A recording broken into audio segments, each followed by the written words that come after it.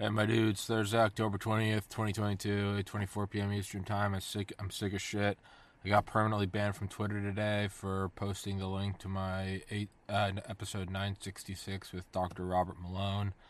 I don't interact with Twitter. I download the app every day just to post the link to the podcast, and then I delete it.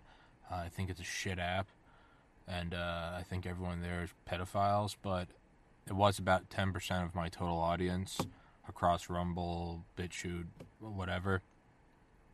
And they didn't reply to any of my appeals, so fuck them, and they're not going to let me back on. If y'all would please go subscribe to either GETTR or Telegram, those are my next two biggest platforms. I'll put those links and those links only in the description. That would be incredibly helpful. Yeah, I mean, I truly just fucking hate these people with every ounce of my being.